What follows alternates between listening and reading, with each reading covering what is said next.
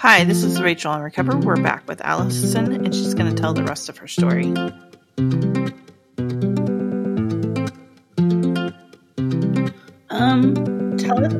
Tell us about the book on the Runaway Days, and can I play it safe?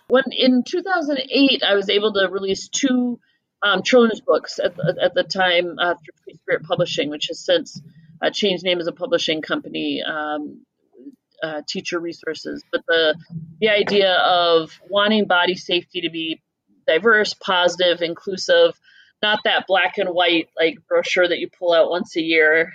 It's like, and everyone's nervous about it, whatever. But just have it be a part of the bookshelf, so I can play it safe. It's just a book about body safety. On Those Runaway Days are what to do when you're carrying around problems that are grown-up problems when you're a kid. Like, you have that backpack full of grown-up problems and your kid, what do you do? And who can you take out, those problems and talk about it with? Who are your 5 adults that make up your net? And we say 5 because sometimes it's the person on the net who's breaking the rules and we have 4 more people to tell, or it might be embarrassed to tell a parent, but we're willing to tell this person. So building safety nets for kids, letting them know that if they're carrying problems that feel too big, that they're allowed to get help for those problems, and instead of running away, that they can ask for help. And so it's two books that came out in the world and continue to do well. And I always love just to see the different books that continue to come out that handle body safety in ways that are helpful, approachable, positive. My kiddo really likes the one about bodies, boundaries, and consent, right? And she was, it's like the real world. You learn the things. We were reading the book, and then a few days later, she was getting ready for her school pictures, right? Fall picture day, for preschool. And she was like, Mom, I really need nail polish for my preschool pictures. I'm like, it's your face. It's just your face. You don't need nail polish. Like, I will smile bigger if I have nail polish. I'm like, you're 4, you don't need nail polish. We're good. And it was this ongoing back and forth. And she looked at, she goes, well, Mom, it is your job to help keep me safe in my body. It is my job to make the decisions about beauty. I was like, oh, okay. All right.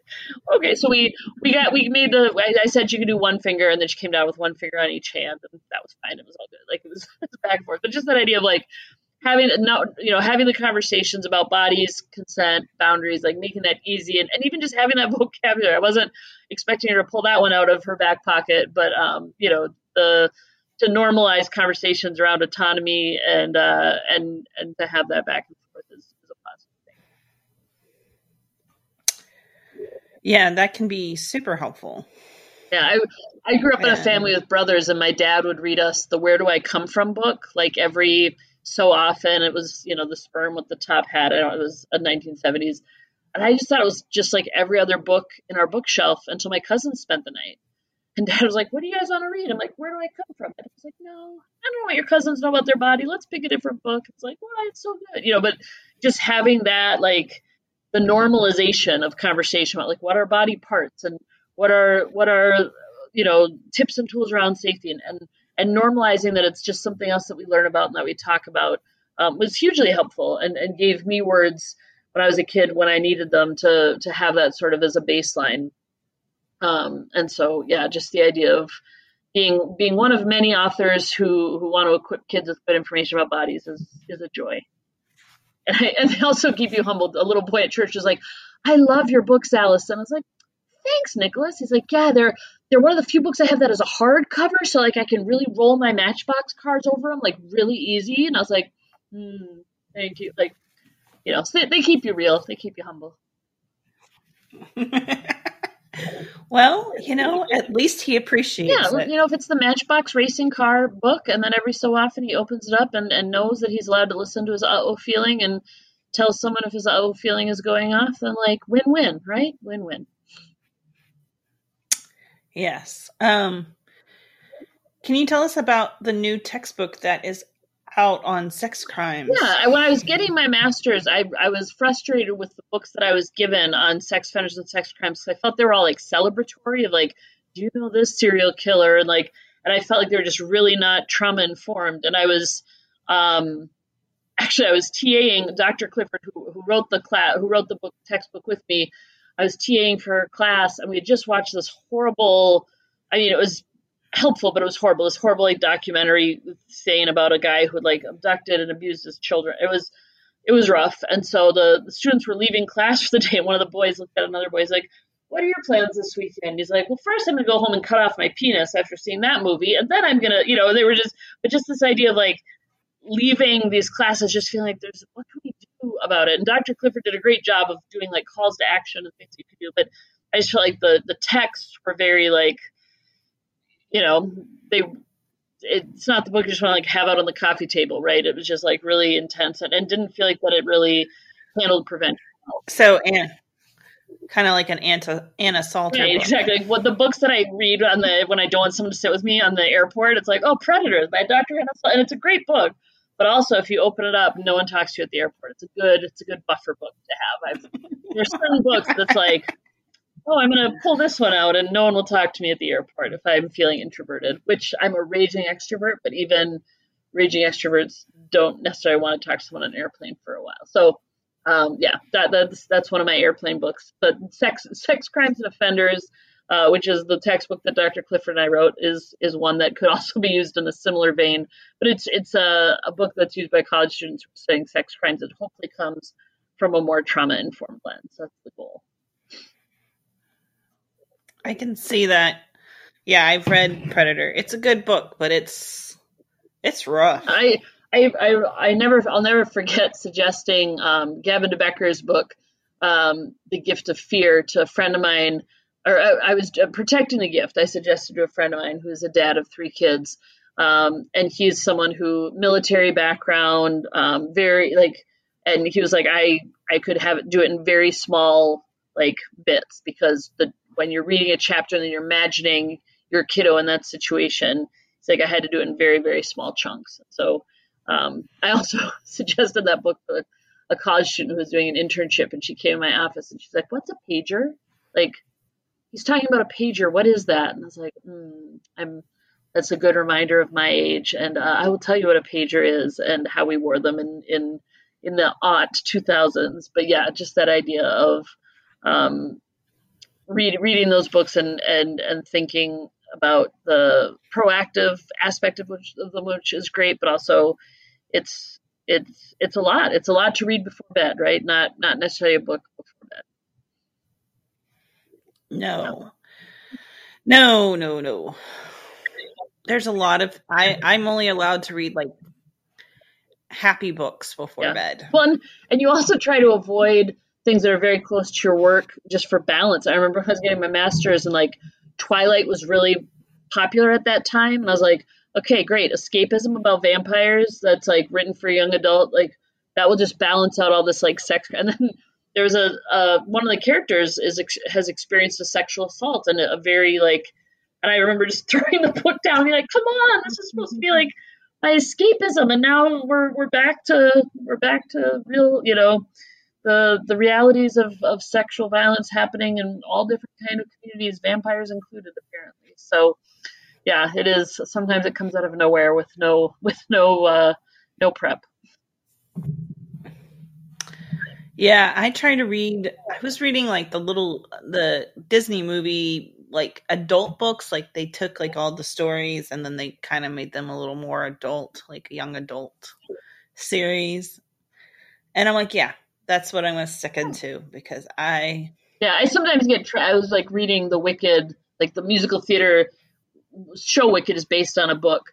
And halfway through the book, I was like, oh, this is okay. We're doing a sharp right turn here into things that are not G-rated and not escapism. So yeah,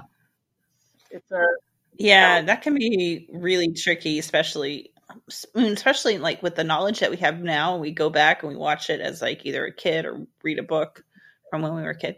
I'm like, wow, that was really dark. Right? Babar? I was like, oh gosh, his parents die in the first book. Like this. Oh yeah. And Bambi, I can't do Dumbo. Can't do Dumbo. So it's always an adventure what works. And I think there's also like your safety shows of like Veronica Mars is in my opinion the best show ever written, and I can just have them in the background and watch them, and like I know how it's going to end, and it's a comfort. Like loop, and I don't have to be worried or anxious. I'm just like, yep, Veronica Mars is going to save the day again. You just have that in the background and be okay with it. So I think there's also that as like a self-care piece of like, I don't want to invest in conflict and trauma at the end of the day, working in conflict and trauma. Let me watch Veronica Mars again and know that it's going to be all right. Yeah, I feel that way about Smallville. Yeah, It keeps your me comfort safe. shows, absolutely. That's a buffer experience, and you can engage with media when you know how each episode's going to end. It's like, yep, I'll watch that again because I know how it's going to end. What do you do for self-care? Yeah, theater is so my self-care strategies have shifted with COVID because I was very involved in camping, working at a theater music camp every summer, doing a lot of theater stuff, and both being a parent and really trying to put public health at the forefront. A lot of the activities that were my usual like balance activities I had to change or switch. And I think so. So I've been working on a project. I'm speaking at a conference in May in Minnesota, and the presentation that I'm doing is how do you parent when you know too much, right? Like how can you be a parent when you work in this world? And it was a completely selfish thing for me because I was trying to figure it out. Like I've been in this field for a long time, but then things shift when in a caregiver role or in a parent role, and I don't want to gatekeep what it means to be a parent or what it means to be a caregiver because different people have different like if that's how they see themselves, you're welcome to see yourself that way, absolutely. But so I've been doing all these interviews with people who do this work and are parents. I think I've done like 16 or 17 interviews as I'm prepping for this presentation.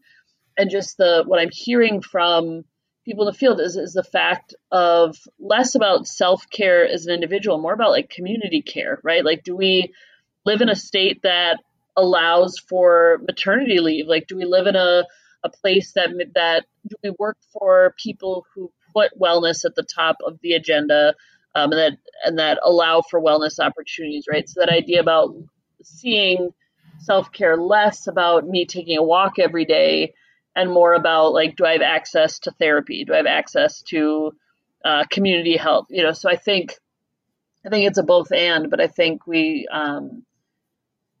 I engage in things just as an individual, like taking walks to clear my brain or hanging out with my kiddo who brings me great joy and makes life very fun. And dogs and babies, those kinds of basic things that are helpful.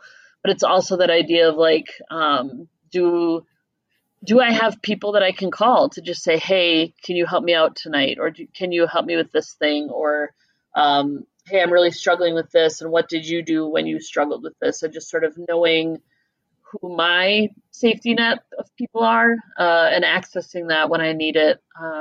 Big fan of therapy, big fan of therapy. As well as for me, I've found spiritual direction to be an added bonus to work with a spiritual director of what is God saying in this moment and how do you see God working in this moment, not as a substitute for therapy, but as just another addition. So yeah, I think I do my own self-care with and seeing a lot of musicals and live music and concerts and things like that. I'm super excited to see Pink this summer. Like I can't wait. So live music and creating things. Like I can't necessarily direct full musicals right now in my life, but finding things to create, and then doing what I can to advocate for community care. And it would be a huge self-care piece for me if I wasn't, if our, I know it's the idea of where we're at with the country when it comes to guns and like, and what that means as a parent and what that, how to parent through what's going on there. Like that's something that really messes with my ability to see the world as a safe place, and to parent and effectively when our kids are trying to figure out where would be a safe place in our house to hide if there was a shooter, right? Like those kinds of questions that they shouldn't be asking. So I think we still have a long way to go in making kids and families a priority in our culture. Free school lunch is great, and I'm super excited about that. But just things like that, like COVID was a huge reflection to me of the kids coming last, is how I saw it. That was really hard, to wait for years after my vaccine was approved for my child to be vaccinated. Just like the I think a big part of self-care is asking how the kids are doing and responding accordingly. How does this impact your faith doing this work? For me, my faith has been a huge it's a huge part of the way that I see the world. It's a safe space for me. But I think there's also parts of it where, again, people with bad intentions are going to go to where the kids are. And so I've also had experiences where places that felt safe and sacred were no longer felt safe and sacred to me. And so part of it is just investing in prevention. I'm really thankful at the faith community that I attend, the priest and the youth minister and the director of the youth program, they've all attended our Keeping Faith, the 2-day training that we do twice a year. I feel like, macro sense, like people are, but there's always so much more that can be done. There's so much more of my biggest frustration is when people say, well, I've already been trained. I'm good. Like I've been trained, like that there's like a minimum bar. And when you've passed that, like you're good. And it's like, yeah, you might've been trained, but I go through CPR training very regularly because I don't think that I'm necessarily going to remember my CPR thing from, babysitting training from whatever ago. And so the idea of like, yeah, I've been trained, I've got it. And it's like, well, it's ongoing, it's continual certification, it's continual, you're not done. Like you're never done in checking a box and being like, okay, my faith community will now not be touched by this problem because checkbox, I've done that webinar, right? So I think for me, my faith community has been hugely helpful in being a place where as a kid I was allowed to speak and have a voice and a vote and learned early on about involvement in helping make the world better. But I also know we have a long way to go. And as someone who did youth ministry for a very long time and continue to be involved in youth ministry, there are a lot of holes and pockets and places that we are not living out what we should be living out, and that we could be doing better. And again, making kids the priority as a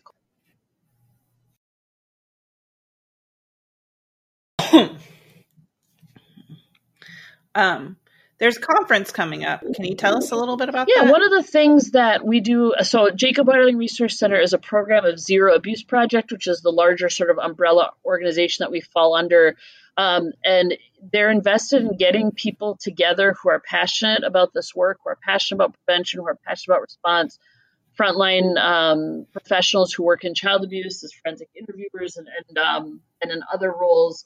And so we do an annual conference every year, and this year it's coming up in Florida, which is a wonderful, there's, Orlando, there's a lot to do when you're not in classes. So it's June 7th for the Forensic Interview National Peer Review, and then June 8th and June 9th are the sessions, Merging Issues in the Field, Research Update, Male Victims, Secondary Traumatic Stress, religion and race and corporal punishment. So just some really interesting topics for people who work in the field and want to stay connected. And one of the things I love about conferences, there's the sitting down and the getting information, which you could do in a Zoom, but it's the sitting down next to someone and where are you from and what do you do, and building those connections so that when you are stuck, when you are frustrated, when you've hit a wall, I met that person at a conference, I'm going to call them, see if they have any ideas. It's great to meet people from other states who don't know the same people you do, so that you can get opinions and thoughts. And the idea of, networking sounds so sort of static,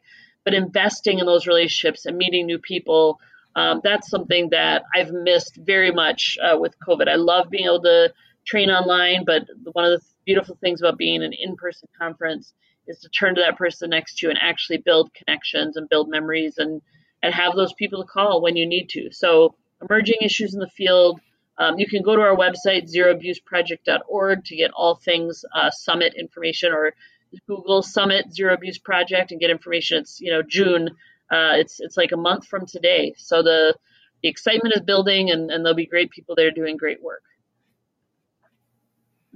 Okay, sounds excellent. I think that's it. Is there anything else you would like to add that we did not ask or talk about? I think that it's just so important, and I'm just so thankful for the opportunity to talk about prevention, because a lot of when we're talking about abuse is after there's been a problem, after there's been, how did this happen? How can we pick up the pieces? And being able to talk about prevention before there's a problem is life-giving and empowering. And for people who really want to be invested in prevention, seek out your resources. Come and, take a look at zeroabuseproject.org.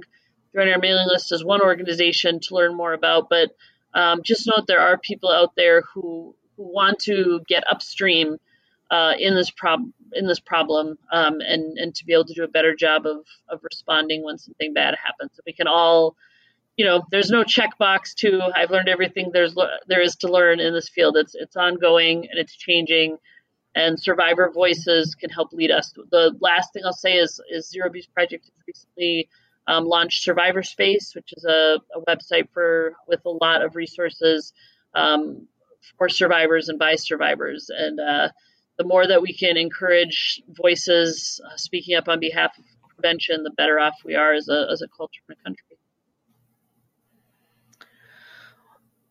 Yes, and we'll list those resources at the bottom of this episode. And thanks for coming on our show and talking to us and telling us about the conference and telling us about the new things that are coming into play with prevention work. Because thanks for creating this space. It's a powerful space to be invited into. So thank you. You're welcome. All right.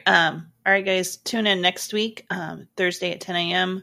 Always follow us on your favorite social media platform or podcast platform. And if you have any questions, reach out to rachelinrecovery.com. And we're also on YouTube, so find us there if you want to subscribe. Thanks.